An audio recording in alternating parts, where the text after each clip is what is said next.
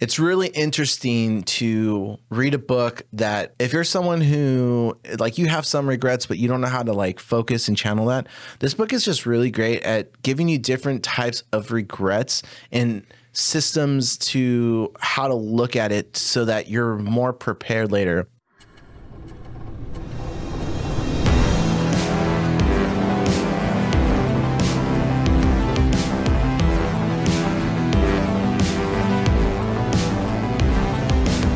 Welcome to the Slow and Fast podcast, where we slow down and break down ideas and techniques to help speed up your creative journey. I'm Stephen Ward, and I'm joined by my fantastic co-host, John Maciel. How you doing, John?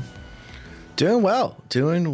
It is, at the time of this airing or recording, today is Wakanda Forever Day, so I'm pretty stoked to be doing these podcasts, talk about some cool stuff, and later on in the evening, go see a movie I have been waiting to see for, I think the world's been waiting to see for like a minute. So yeah, pretty good. How about yourself?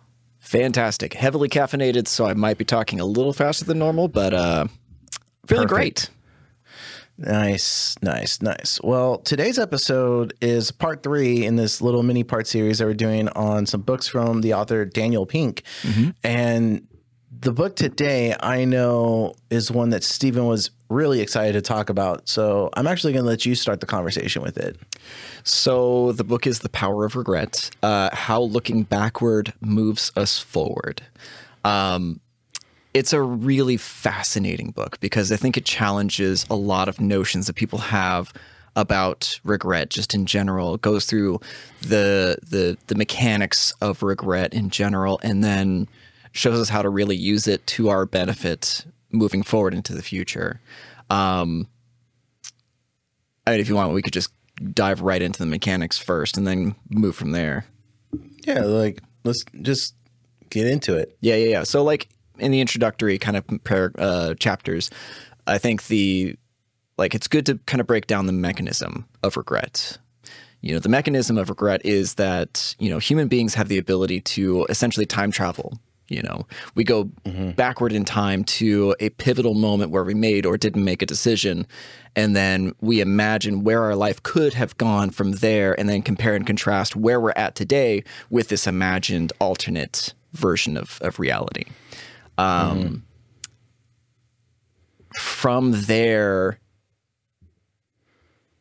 you can kind of say either at least or if only. So like from there, like, you know, you have that mechanism of regret, whether you didn't make the decision, you did make the decision. He actually goes into a study that was conducted where people were shown pictures of competitive runners after placing first, second, and third. And the participants were asked to rate the happiness, how happy the person was to be in first, second, or third place. They weren't told which place that the person had actually made it. And consistently across the board, one would think that, you know, at the outset, the assumption is first place would always obviously be like the 9s and the 10s, the happiest ranked. Second place would be the second happiest. Third place would actually be the third, would be the third happiest, right? But that actually isn't true. Consistently across the board, participants would rank the happiness. First place would be the happiest. Third place would be the second happiest. Second place would be the least happy. And it actually has to do with the types of regret that the competitors would put themselves under, because they found that the second place winners would have a certain type of regret, and if only regret. If only I had put some extra effort in that final mile. Sorry. If only I had a better start. If only I'd gotten more rest. If only I had done X, I would have gotten Y. Whereas third place winners would say, at least I placed.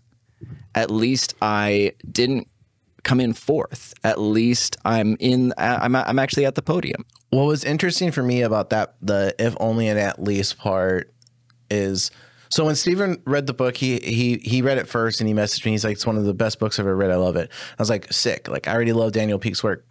I got the book and I read it, and it's a great book. but it was really interesting to me because I was like, it's really interesting how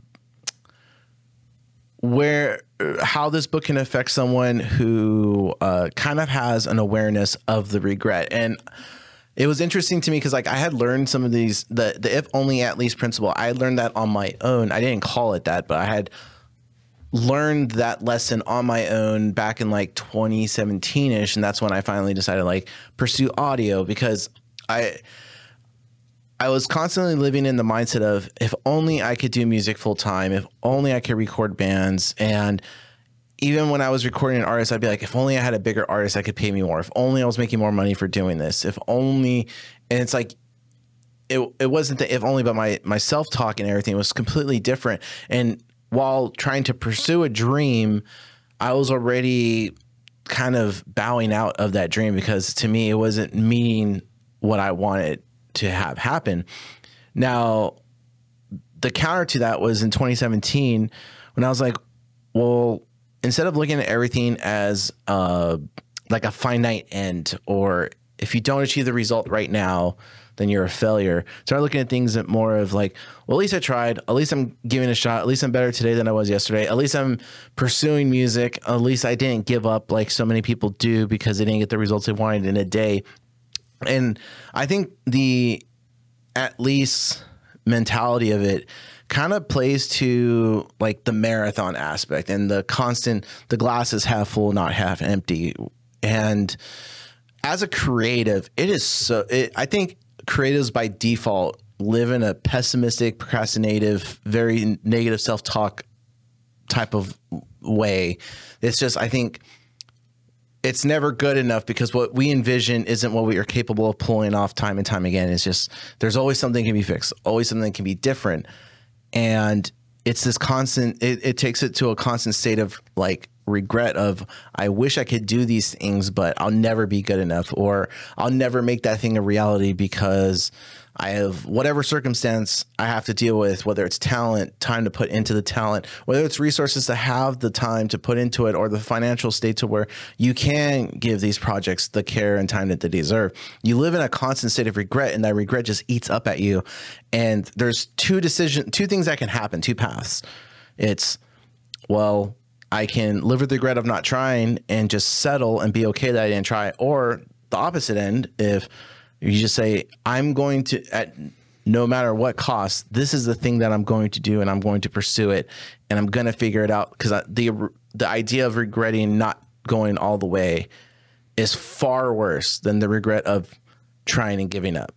And it's a very difficult conversation to have with yourself in an actualization, because here's the thing. Everyone is talented. I feel like everyone has a talent or something that they're good at. But just because you're talented doesn't mean that is something that can be, that the world wants from you. Mm-hmm. As harsh as that is to say. Like, you might be really good at theater acting. Like, you were in school plays and stuff and people told you were great. And, you know, you are good. But to make it on the stages of like actual plays in like Los Angeles and New York and around the world, you can't just be good. You have to be great, phenomenal. Like, there's just a different caliber and level to talent. And I think having a self-awareness of like, okay, do you want to find out if you have that talent or not? Maybe you do. It's just hidden down deep inside. And you got to take a lot of beatings to get there, and you got to let the world like shit on you. But is the regret of, well, I didn't give it my all, is that going to hurt you, or is that something you can live with? And that's one principle in the beginning of the book I found really fascinating, was that the stuff I had figured out was basically in like 2 paragraphs over like the course of like 5 years of my life of figuring this stuff out. And I know for a lot of musicians and a lot of producers and mixers, the first kind of regret past the one I just spoke about is foundational regret, stability, security. And that one is extremely terrifying, because if we have to have food, we have to have a place to live. And if you have a significant other, they want security. And this is probably one of the most, this career is just like any creative field. It's a gamble. You don't know if you're going to make it or not. And I mean, we had Steven's wife, Courtney, on, and, you know, Steven knew as a husband, like, I have to have the foundations in place. Otherwise, I'm going to regret not taking care of my home later on.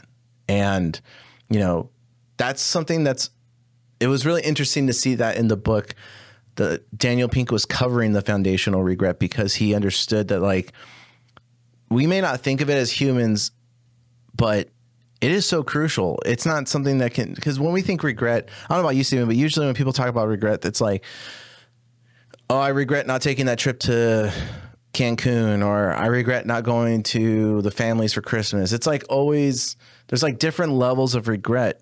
But when it comes to being a creative, I mean, I've missed lots of birthdays. Mm-hmm. I missed lots of birthdays to put my career forward. And I'll tell you what, I don't regret not going to those birthday parties. Because I knew in that moment, I did a lot of soul searching. I was like, if I don't finish this project, will I regret not finishing this project and not taking my career to the next place? Or will I regret not going to my niece's or nephew's birthday? And as terrible as it might sound, I chose the career path. I was like, as weird as it is to sound, and I am 100% believer that you need to put your personal needs and desires in front of other people's, because at the end of the day, you need to have a life that you are fulfilled with and happy with, but you have to have the actualization and the awareness of the consequences of those actions you are taking for yourself. And if you are 100% okay with the consequences of your actions to possibly fulfill yourself in the way you want to be fulfilled, then go for it. But if you have any inclination that, like, I might have regret not being there for a couple birthdays, you have to make those decisions. I don't regret them. And when I tell my family, they're not always the most thrilled to hear that answer. It's like, I wouldn't be here where I am today had I gone to those birthday parties. I would have lost time. Mm-hmm. Who knows the scenarios at that point in time. But I knew at that moment in time, I was like, I would rather, when my nieces and nephews get older and they ask a question like, why weren't you around a lot when I was a kid? But I built something. I'm like, I was building this. And to build this took sacrifice. And when you want to make your dreams and your life happen, there's two paths anyone can take. You can go and fulfill your dream and make shit happen. And, you know, you're going to have to be okay with the consequences of pissing off some family and some other people in your life, but you got to make the reality. Mm-hmm. Or you don't go after your dreams and ambitions and you kind of just are okay with just going through the motions. And to me, that's not living. And one day I have a feeling I'm going to have this conversation with my nieces and nephews, and I'm totally prepared to have it and have it in a way so that they realize, like, you can have your dream come true too, but what is your level of regret tolerance going to be like? Because you have to have it in play. Yeah, I guess like what you're talking about is when you have your priorities straight, your values straight. Because if you're going against your values, then you're going to end up with regrets. Like if you really want to spend time with your family, make sure you spend time with your family. If your career is your priority, you know, ensure that if you say that your career is a priority, but also spending time with your family is a priority, like you have to be able to juggle and balance those two. You know, it's those imbalances, like the, you know, connection regrets. Like if you're not spending time with your family, you're going to have those connection regrets, you know, but then again, like if you sacrifice your foundational stability, your income for, you know, other things, then you're going to end up regretting that as well. Yeah. And I mean, the book also covers like the regret of missed opportunities. And I think being a creative, the first thing we're taught is to jump on every opportunity, right? And to take advantage of everything because you don't want to have the missed opportunity. But then when you have those shitty artists, clients, situations, whatever it may be, then you regret saying yes. Mm-hmm. And you learn to gauge on what things you should say no and yes to. And for me, you know, in the beginning of my career, I would say yes to everything because that was like the motto. It's like, just say yes to everything. And now looking back, I'm like, man, that actually set me back. And I regret saying yes to all that. But now, and it's a principle this time in the book, I am so glad that I went through that. In the moment, hated it. Years later, still regret it. Now I still regret it, but I look at that regret totally differently. And it was interesting to read in the book too, because the power of missed opportunities or the power of regret former opportunities really helps guide you later on in making decisions. So like my career last year, I was in a very different place. And I've talked about it several times. Like on paper, it was a great gig. Like there was nothing wrong with it. And a lot of people would dream to be in my position. But I started noticing like I was missing more and more opportunities. And I had been through enough of my life that I knew that these opportunities were ones that, one, I'm getting older and I'm not going to have the stamina, the patience, and the endurance to mentally want to go through a lot of things. So I was like, the longer I stay here, the more I'm taking away from myself is how I thought of it. And I'm going to regret not taking another bet on myself.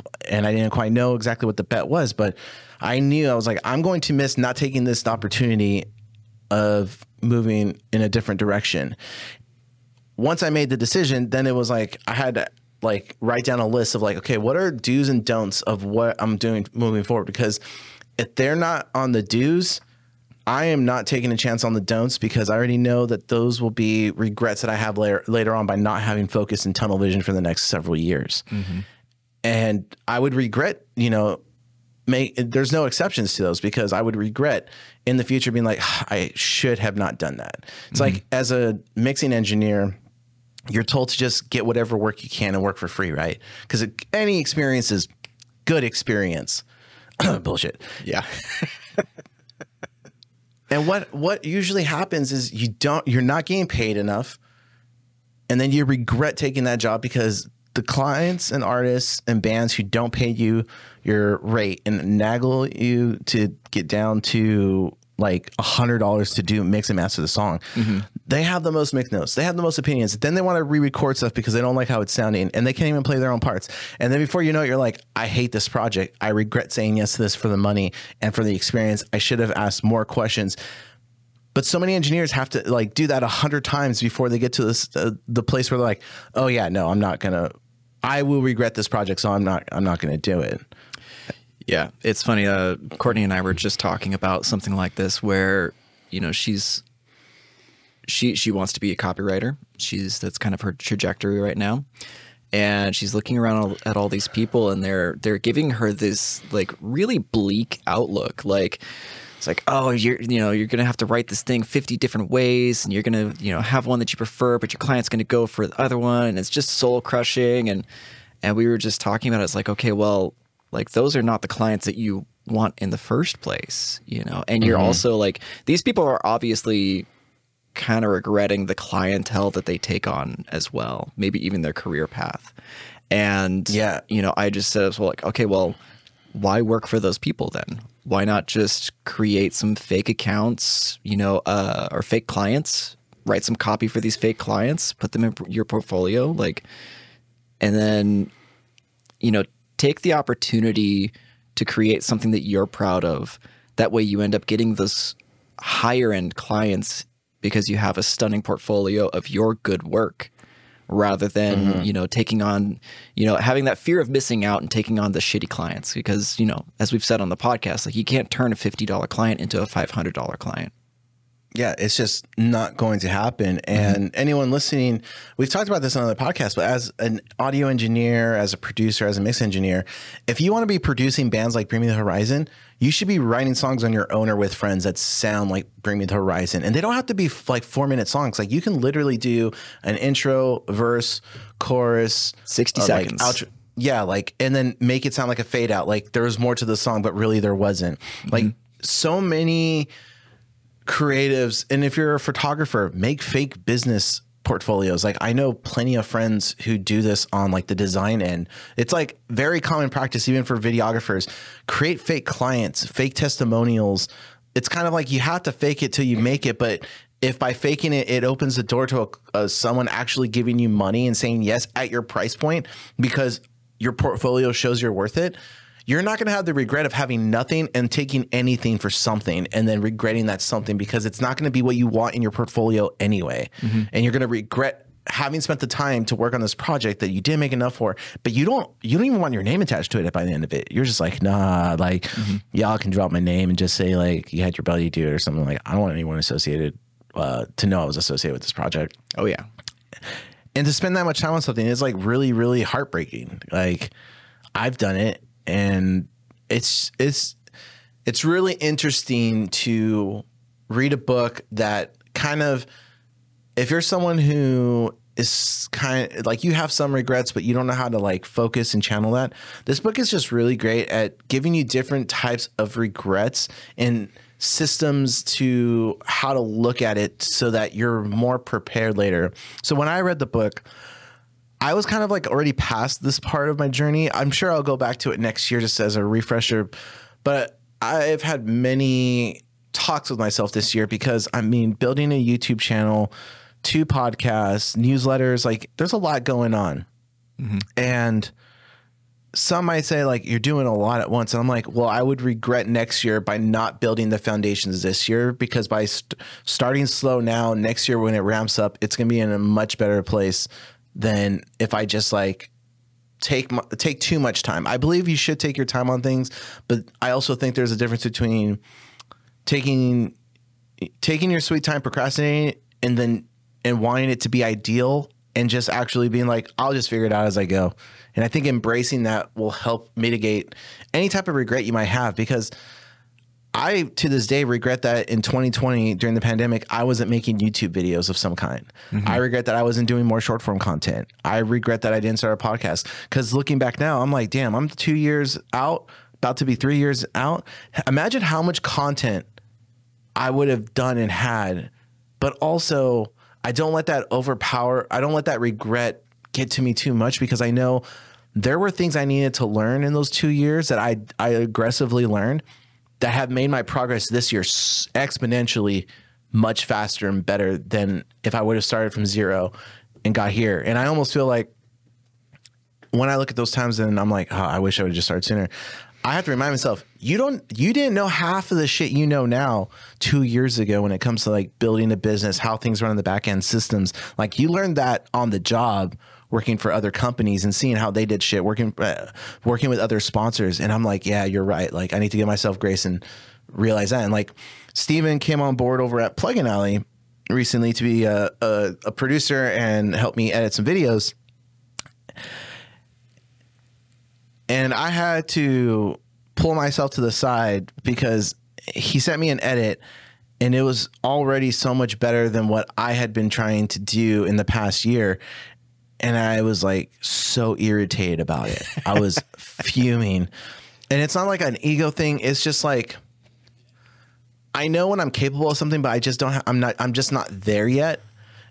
And seeing him being able to do these edits and knock it out, and watching his workflow, I was like so annoyed. But then I had to remember, you just started editing videos, John, in February. You've never edited videos like this. Steven has like 5 years on top of you. Yeah, if not more. Like, I've been doing editing, like video game editing. I think the video game editing was the first thing that I started to do.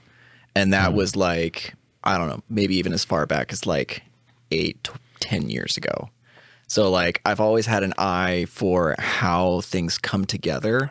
And I also have a mind that's really keen on figuring out how to structure things so that way it plays out how I want it to see on the screen. Yeah. So instead of regretting not being able to be like, oh, my edits are better than Steven, I was like, you know what? I at least know what the direction I want the videos to go in. So instead of regretting not having the technical skill set like Steven does, I would have regretted not bringing Steven on board is how I viewed it. So I was like, instead of viewing it as like, I don't want to say competition because I didn't feel competitive. I just felt like irritated that I wasn't that good yet. And I could see someone else doing it. And I'm looking at their edits and I'm like, oh, that's how you do that thing? Oh, that's how you, mother effer. But it wasn't like I regret bringing Steven on. It was like I regret not bringing Steven on sooner because then the trajectory of the videos could have been so much better sooner. And now we're working on it. But the regret is now, man, I wish I would have brought Steven on sooner. But I think we both needed to go kind of like, it was a natural progression to where the conversation have with Steven coming to Plugin Alley for some time to help out. Whereas at the beginning of the year, I didn't know what I was doing. I didn't know the direction of the channel. Now I have a very clear vision of where I want the channel to go. So it's very easy. Same thing with this podcast. We started we started because it was at the point of like, if we don't do this, we're going to regret not doing this. When is the right time? Like, who knows? It was one of those things where it's like, if we didn't start this podcast, either Steven was going to have to go find like a 50-hour job somewhere, not have time to do this podcast. And then I would be so consumed with the YouTube channel that it would just kind of go its separate ways. And that would have been a huge regret later on down the line for both of us when we meet up in person. We're talking like, man, we should have got this podcast going. But instead we were like, the regret of possibly missing out on this opportunity is too dire. We don't know what we're doing. Let's just do it and we'll figure it out as we're like, let's just do it like we've done everything else in our lives. Let's just figure it out as we go. Like that's the name of the game. And now it's like we have systems in place. We kind of know when to schedule things. We have goals in mind for next year and our own. And I guess like the regret now would be us not being consistent and growing this thing to what we know this podcast is capable of doing to help serve the creative audiences we want to touch. Yeah, absolutely. Absolutely. Was there anything in this book that challenged your preconceptions on regret? Yeah. But what I want to do is throw the reverse Uno card at you and let you go first. I think for me, it was how to deal with regret. I lived a long time with the no regrets mantra, like, oh, I don't want to live a life without regrets, you know. And I understood that to be live your life in a way that means you not that you avoid regrets, but you live your life, you know, being consistent to your values and your priorities, so that way you don't encounter regret. Right. Yeah. That's the way that I always interpreted that no regrets kind of mantra. And I realized much later on, it's like, you're going to run into it. Like, there's so much over the past 2 years that I regret doing or not doing. You know, I regret not vetting my decision to move to Finland. I regret selling off or giving away all of my stuff to make that move a more permanent one, because at the time I was thinking like, oh, we're just going to move to Finland, we're just going to live there, and we're just going to build a life there, you know. So I lost a lot of things, a lot of memorabilia, a lot of like personal effects, my vehicle, some instruments, and then, you know, we went to Finland. It didn't work out how I thought it was going to be. We ended up moving back to the States, and I realized, like, in the moment I felt like I was being consistent to my values, but it wasn't the case, because I was just kind of ignoring certain aspects. I wasn't thinking a lot of these decisions through, because I thought, no, you know what? I'm just going to live how I feel like I'm supposed to live. I'm going to, you know, make these decisions, and, you know, it's going to work out. Everything's going to be fine. No regrets. But yeah, no, I ended up actually regretting a lot of what I did and didn't do over the last 2 years. And this book really did give me a framework to work through those things. And it really challenged me to kind of dig those up, because I really did ignore a lot of that when I got back. I really did just kind of like, well, it is what it is, you know, let's just move on, you know? And that was kind of the wrong attitude to take. It wasn't until I actually started sitting down and using the framework that's in the book to write about these experiences and extract the lesson that was there to be had. Because, you know, it's like there's another kind of cliche thing that is like, it's not a failure if you learn from it. Yeah. You know, and I think that that's really was kind of poignant for me to, you know, A, get over the burnout that I had been experiencing, and B, you know, set a framework of decisions and guidelines moving forward on decisions I'm going to make for my career and my family as well. Yeah. I don't know if it was exactly the same for me, only because, again, you and I were both in two different journeys reading this book, which I thought was really interesting. And why I was excited about this podcast was because when I had spoken to you after it, I was like, you were stoked on it. And I was like, yeah, like, it's a great book, but I've kind of already learned these lessons on my own. This was just a good validation that I was dealing with them in a healthy manner is what I took away from it. Because the way I view regret, it is human nature, and as a creative, you're gonna have regrets on a piece of work, life, business, transaction, everything, relationships. Regret is inevitable you're just always going to have some level of regret, and learning to have coping mechanisms to understand the regret and move forward is incredible. It's so detrimental to how you do anything as a creative and as a human being. And I think for most people, reading this book is going to be really helpful in building the tools and the framework, like Steven said, to dealing with it. For me, when I look at regret, I'm like, oh yeah, I get a little irritated for like a couple minutes, but I love where my life is at and what I'm building. And then I've also been really fortunate with the people I've worked with, the opportunities I've been given, where my career and life has gone is, pretty. When I'm in the moment, I don't think what I do is cool. Like right now, doing this podcast, doing YouTube, I don't think of it as cool. Like that's the best way I can describe it. Like to me, it's just another thing that I'm doing. But when I talk to other people about it, or people ask me what I do, or I'm describing what I'm doing, it's not normal to because I am surrounded by creative people all the time. This is my normal. So striving for these insane goals, that's my normal state and has been for several years. But to other people, being a creative at this level is not what people do. And I forget that. So I don't talk about it a lot, and I don't get into detail. And that's I look back at all the things that I'm fortunate of having, and I'm like, I'm happy where everything's at. So I don't really regret too heavily on the past, because had I not learned those lessons, I wish I wouldn't have had to learn them.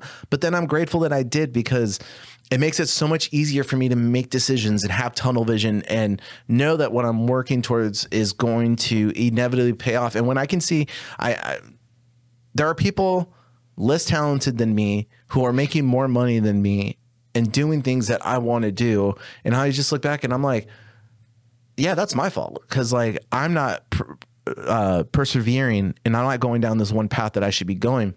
And that's the same thing that happened with my mixing and music career. When I was doing that stuff, I was like, I know I'm good enough. I just need a shot. And I finally got the shot. And then I not only proved that I was good enough, but I exceeded all those expectations personally. But I had to learn, I had to go through those hardships and those regrets to get there. So when I looked at regret, it was more, do I wish those things would have not happened? Yes. But I'm glad they did. Kind of like Steven, you said you wrote these down and you kind of processed the lesson.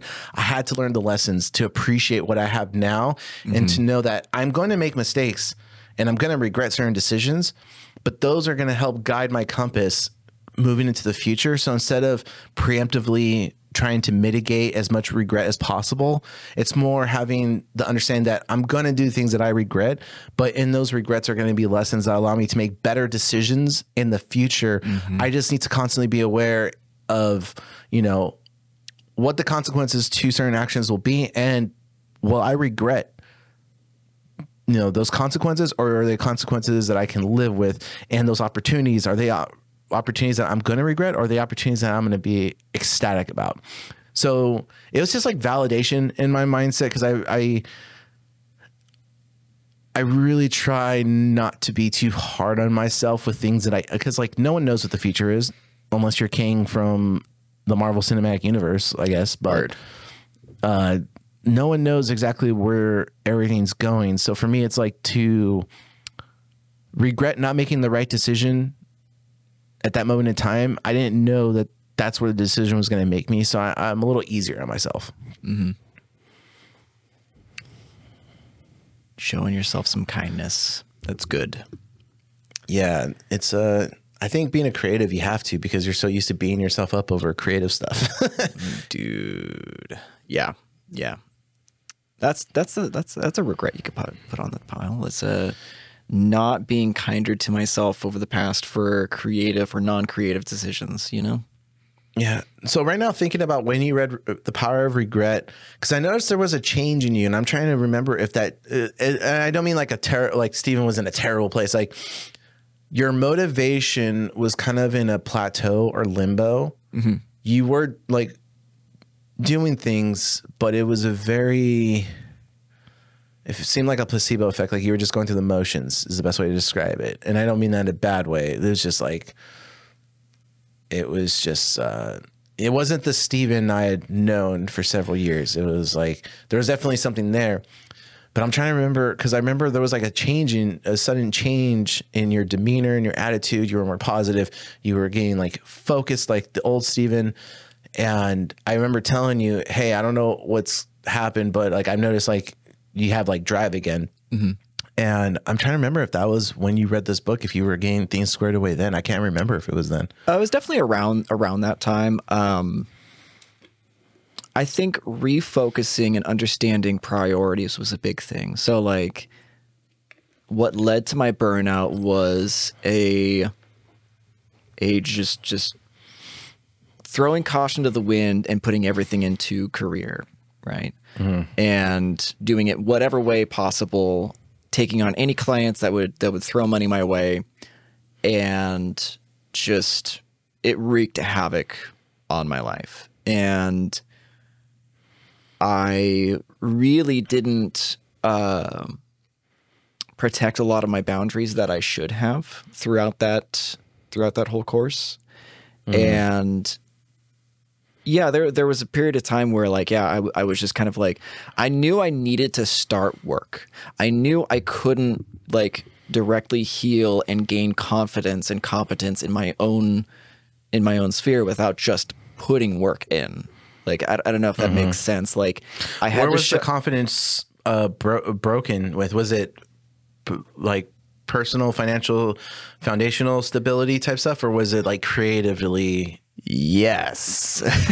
I mean, like, you know, to be quite honest, like a lot of my confidence had kind of waned, even before leaving Neural, because I felt like I was just going through the motions with a lot of the content I was doing there. I was trying to find inspiration. I was trying to find, you know, that drive again, because the connection with the community that I had been brought on to serve was already far gone at that point. Like I had worked very hard initially to build a community to serve them with content that was going to help them realize their artistic visions. And I felt like that had gone away at a certain point. So I was going through the motions, creating this content, and I was working really hard to try and find that again.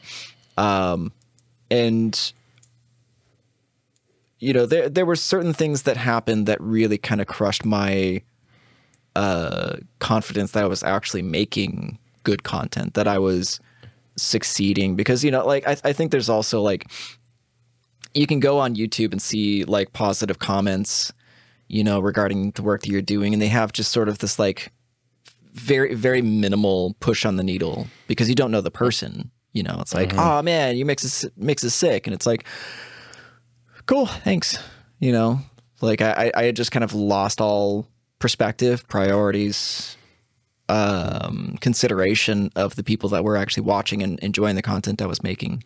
So I was like, oh, okay, cool. Yeah, thanks, man. Appreciate it. But it was not enough to really like bolster that drive. Yeah. So yeah, when I came back to the States, I was pretty crushed in that resolve. So like I had lost the purpose. And it wasn't until I started actually doing content and putting out some pieces again and really, and not just to put out the work, but to actually try and make connection again. Like that was, I think, the biggest thing, is making connection again with people and interacting with human beings on that level, and having people reach out and being like, yo, this was awesome. Like, hey, you know, could you do like some stuff for me? Like, you know, and being approached by people to do client work, either remote mixing, tone dialing. So I've actually had somebody reach out to have me coach him on how to light his videos better. So, and which is going really well. We've had like 2 sessions so far, and it's just like night and day where his lighting was and where it is now. Are you making notes on that, on like what you're teaching them and how and stuff? Because like that right there, actually, I forgot. There's like TikTok channel that I need to send to you, because I was watching this guy and I was like, Steven should be fucking doing this tomorrow. Like, yeah. You could spend 2 days filming all this short form content and then do exactly what this person did, and he's getting thousands. And I was like, this is I like, I guess like I don't want to say I'm like the fatherly type, but I'm like the friend who's like, if I see something that a friend of mine can do, that I know they can do, and I see someone else doing it, and I'm always like, you should do this. Like, stop overthinking. Just do this thing because this person's already figured it out. Just copy their format, do it yourself. Put the Stephen Ward twist on it, but do this thing. And I do that with Stephen all the time. I send him videos. I'm like, just do this thing. And and you know, I just send it your way because like I'm like, if I at least give you a blueprint, you can make something happen. Like, you're not starting from scratch. And I think as creatives, so many people, you needed to reignite basically. Yes. And I was like, you could do this, you could do that, because it's so easy as a creative to be like, you're starting from scratch, so you feel like you have to rebuild from scratch. And like you and I were having a conversation recently about, we were talking about the guitar playthrough you had done. And you had expressed that, not disappointment, but like you actually, it was a level of disappointment to not seeing that video in other guitar forums that you follow. And it felt like no one was paying attention, and that connection that you mentioned was lost. And it just bothered you that like people that used to follow you or watch you very closely, obviously were no longer watching you. So it was like a reality of like, I need to do stuff. And I just remember like we were talking, I was like, well, how much time did you put in? You're like, I did this. I was like, gotta find something else, man. Like you're putting too much time into the guitar playthrough. Let's find something easier to just reignite that spark so you get to the flow, so then you can do one of those playthroughs once a month. But the base of the content you're doing is stuff that you can like, it's not such a heavy load, because putting so much time and effort to tracking, writing, lighting, multiple shots lighting. If you guys haven't watched his Bleed From Within playthrough, his guitar, it pissed me off. I hate when Steven does videos. But like, I saw how much time goes into him making this video. And for those results, I was like, I understand as a creative 100% where Steven was coming from. Like, I empathize with it. I was like, yeah, man, I would throw a rage fit. Like, what the fuck? Like, everyone who used to say that I was like, my guitar tones were great and blah, blah, blah. Like, where is everyone now? I would have felt the same way. But then I was like, I hope. And I don't think it did. I was like, if this was like Steven from 6 months ago, that would have been enough to stop you from making content for another month or two, because you had been so bummed out. But now you're working. And that's the whole thing again, is like, sometimes you just need micro wins to get that fire going again, that ignition going, instead of like doing this grand thing and then being like, oh fuck, it didn't work, so I'm done. And I think as creatives, we always want to go with the grand thing when it's like, you build towards that. You take time to build towards that. Otherwise, what happens? You regret not doing anything in the first place.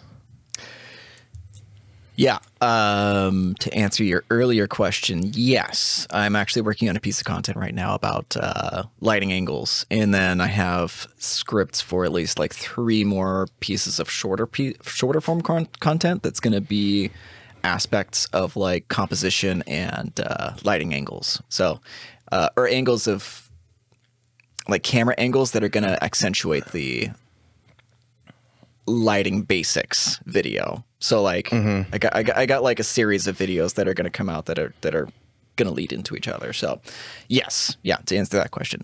Yeah. No, that playthrough, I feel a bit differently now than I did after it dropped. I think really like the kind of malaise that I was in was just like after, like I put a lot of effort into that video, and I think just after after it dropped, like there was a lot of really positive feedback on it, and I was just feeling kind of in a funk. But I think it was more so just like I didn't take much time to rest during the production of that video. And I got that out in about 2 weeks, which means I was putting in a little overtime. And it was like, okay, I was feeling a bit tired, I think, more than anything else. Gotcha. Yeah. Yeah. So it's like I was feeling in a funk because I had just like put a lot of effort in for like 2 weeks straight, basically, to get that done. And I would say that the reaction to that has,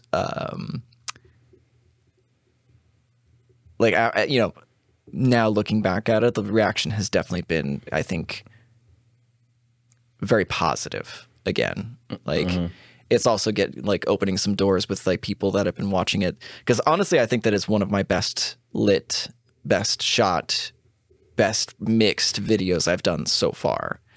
And having one that was directly on my page rather than having to refer people to somebody else's page to watch my content, I think is also very important for me. Yeah. I hate that video because like the lighting, there was one shot too that the rotating shot. And when you told me how you did it, I was so pissed because I was like, I was trying to reverse that. I do that now. I try to reverse engineer shots that I see. I'm like, okay, how did they do that shot? And like, I find joy in reverse engineering shots in movies and stuff and thinking like, okay, how do you do that? Because like eventually I want to do it. Like I have plans.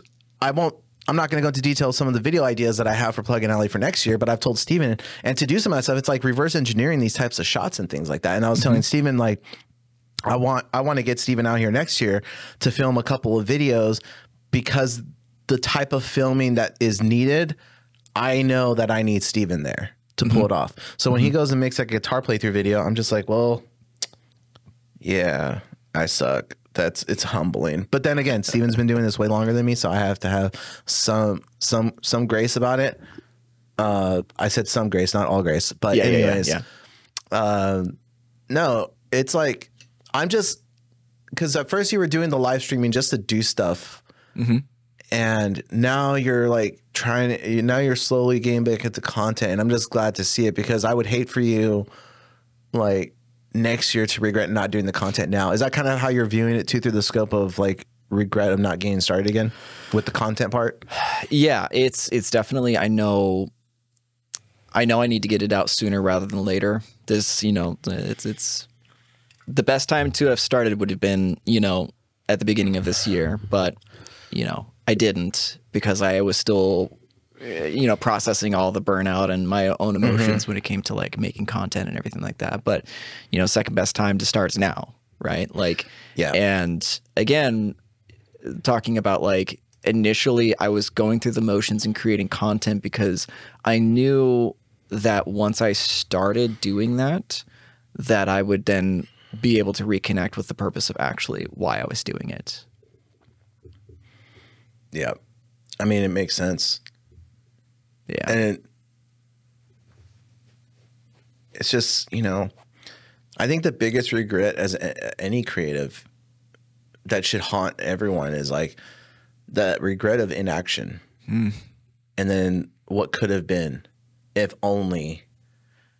It's Boldness, just such regret. Yeah, it's just such like a scary place to be. And I always when I make pretty much every decision I make, like major decisions, when it comes to like lunch or something, it's never like this dire. But I always imagine myself like 80, 90 years old on a porch, wherever I'm at, like I am retired, I'm done, I'm on a porch, I'm like that old guy. And I really try to put my mind in old John's shoes and ask myself very deeply, will I regret not have done, and will I regret having done this or not having done this? And really try to think, where do I envision my life going? And what is the right decision based on what I want that future version of me to have in their life and feel fulfilled with? And there's something else I do that's a little bit more morbid as well.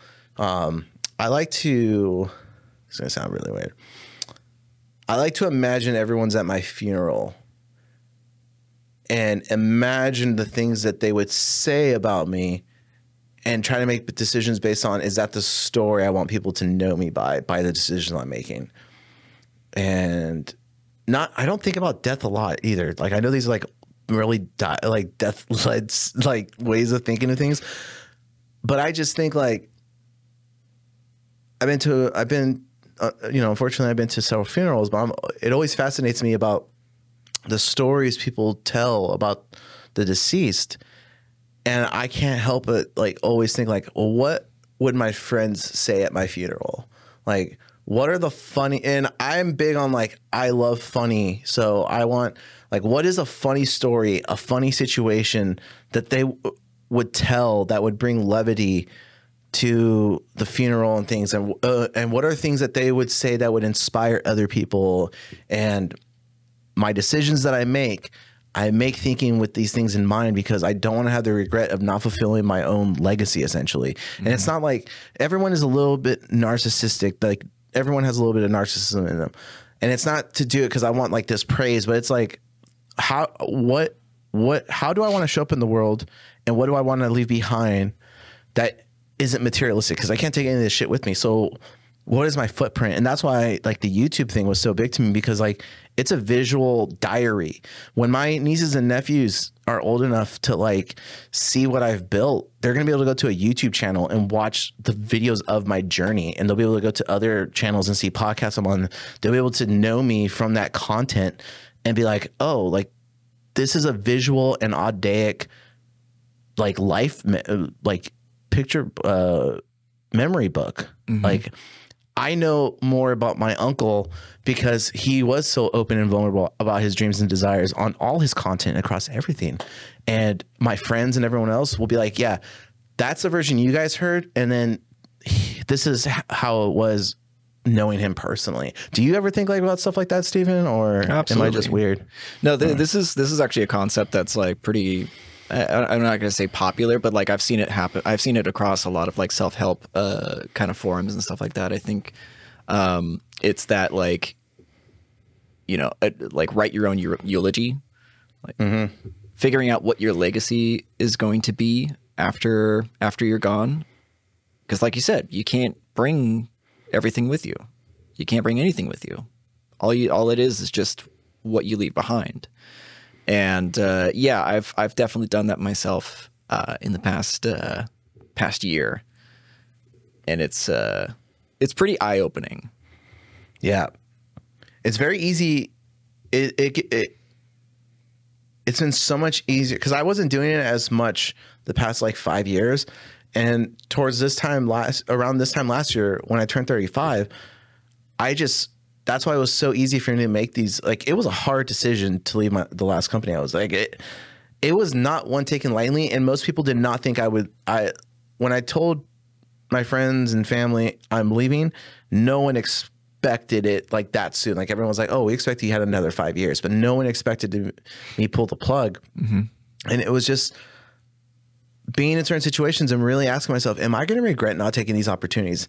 And, you know, I was proposed with something that just about anyone else would have said yes to, but I saw it as like a ticking, like death note essentially. And being 35, this opportunity in front of me, and me realizing like I would regret taking this opportunity where most people would regret not taking it. I would regret taking it. I knew it 100%. I was like, if I take this deal, I will regret it for the rest of my life because I'm not betting on myself. And that was when I had the realization. I was like, my legacy isn't determined by this company anymore. It's gonna be determined by what I build, and I know how to do it. I just gotta like take the leap of faith and go and do it. I knew this was all going to be super hard work. Like I was very aware of how difficult the odds were stacked against me. It wasn't going to be easy. There was all these things, but I knew that the regret of not doing it myself and building something for the next 5 years would be greater than, in my opinion, taking the easy way out and saying yes to something. I would just, that old version of John would be like, I regret not having ever bet on myself. And some people might have said, well, you could have, you could have done that one thing and then 5 years later do your thing. You have to always be aware of who's presenting opportunities and what the expectations of opportunities are, because when you don't control something and something's not your baby, your life is dictated by someone else's agenda. And I knew that by saying yes to that, I would regret not being able to have full control of my life anymore, and expectations would be different. So it was a very difficult but also easy decision. But the hard part was coming to the realization of like, damn, man, this is like the third time in 5 years you start over again. You tired yet? That's true. Yes. The answer is yes. I am tired. Yes. But but I'm having so much more fun where I'm at now. And I know that's slowly building. And to me, I am just glad I made a decision and I am where I'm at, because I would have regretted not doing this. And if I would still be at the last gig this time this year, I definitely would not be the same person. I think I'd be way more miserable, and people would probably cut me out of their lives because I'd just be a miserable person. And I'd be insufferable. Yeah, man. I definitely do not regret leaving, because I think at the core of it is the opportunity cost, right? Because, you know, a lot of people on the outside would look at my position and be like, yeah, but you're letting go of all of these, you know, additional things. And it's like, okay, yeah, sure. Like, I had visibility, I had opportunity as far as just like meeting and greeting some of, like, you know, the bigger like guitar players out there. And yeah, I had some cool opportunities. I did some cool stuff, but the cost, like, me staying would have cost me more emotionally and mentally than the real opportunities would have benefited me, you know? Yeah, it's like short-term sacrifice for long-term unimaginable gains. Yeah. Is like, I knew this year was going to be tough, and the following, I knew the first 24 months we're going to suck. Yes. Like, I was very aware that I was like, the next 2, because I've done this before in a different capacity, but it takes about 2 years to get your footing whenever you start something. And then it's when you see success stories of like, it did it in 9 months, it's like, all right, what's the real story? Yeah. Because I'm like, I know on average it takes 12 to 24 months for anyone. So when someone's like, in 6 months I did this, or 3 months, I'm like, shut the fuck up. Like, let me see your bank account. Let me see your statements. Like, let's be transparent about this shit. Because I've known so many people in the creative industries, and everyone says it's like, on average, 18 to 24 months if you're working. And yeah, that's like, you're putting in 40 hours, smart 40 hours into IPAs, and the IPAs are not the drink. I said the short term instead of the long term. IPA stands for income producing assets. So when you're a creative and you're getting out there, it's not just getting out there. Also, you have to think, okay, what are income producing assets, like bundles with like local music shops or food shops, or going to farmers markets and offering to do photo work of people's foods so they can put on their website or their Instagrams or whatever. Fuck, that's a good one. I'm literally coming up with this shit on the top of my head right now. Sometimes I do this and I'm like, fuck, I should do that. But like, you know, finding ways people need photography, and where people are more likely to build those relationships, introduce you to other farmers and people who do those things. If you're a photographer, for instance, musician or if you're a mixer, recording engineer, going to shows, going to coffee shops, anywhere where people play music, trying to find those places and network. Because the power of regret is, again, and it comes down to the simple idea. Will you regret not having done those actions? What's the worst that happens? No thanks. Okay, cool. Move on. Like, it's not that bad. But if you do that consecutively for, you know, up to 2 years of just constantly going on and pursuing, constantly prospecting, you're gonna win. Like, if you put in that much effort and time, there is no way you're not gonna win. And this podcast going into next year, we have a pretty set filming schedule where Steven's wife Courtney is coming on to help with some things on the back end, and I've kind of given everyone kind of a glimpse. Not that Steven doesn't have any say, but like, when it comes to like business strategy, I'm kind of the one that gets together, and then I show Steven and he's like, yep, no, or here are my concerns. Let's change this. Let's change that. And then we modify it. But the proposal that I've kind of given for next year, I'm like, there's no way we're not in a different place next year if we just go through these motions of doing these things that aren't going to be necessarily fun. But if we do it, we'll be able to be so much further ahead than most other people, because I already know that this is work most people don't want to do. But if we just do it, eventually we can bring on people to do this work that we don't want to do and delegate it. But if we do this, if we build it now, we're going to be in a much better place faster. And those are lessons you only learn by not doing it in the past and regretting not taking those actions sooner. So that's all I have to say about the power of regret. Pick up the book from Daniel Pink. It's great. We'll have a link to it in the show notes. It is affiliate. So if you do buy any of the books in our episodes in the description, just so you know, and we're transparent, it is an affiliate link. We get a little kickback that helps support the show. So Steve and I continue having conversations and reading books and bringing it to you in a way that is digestible and fun and helps you on your creative journey. Indeed. That's a good place to wrap up. So yeah.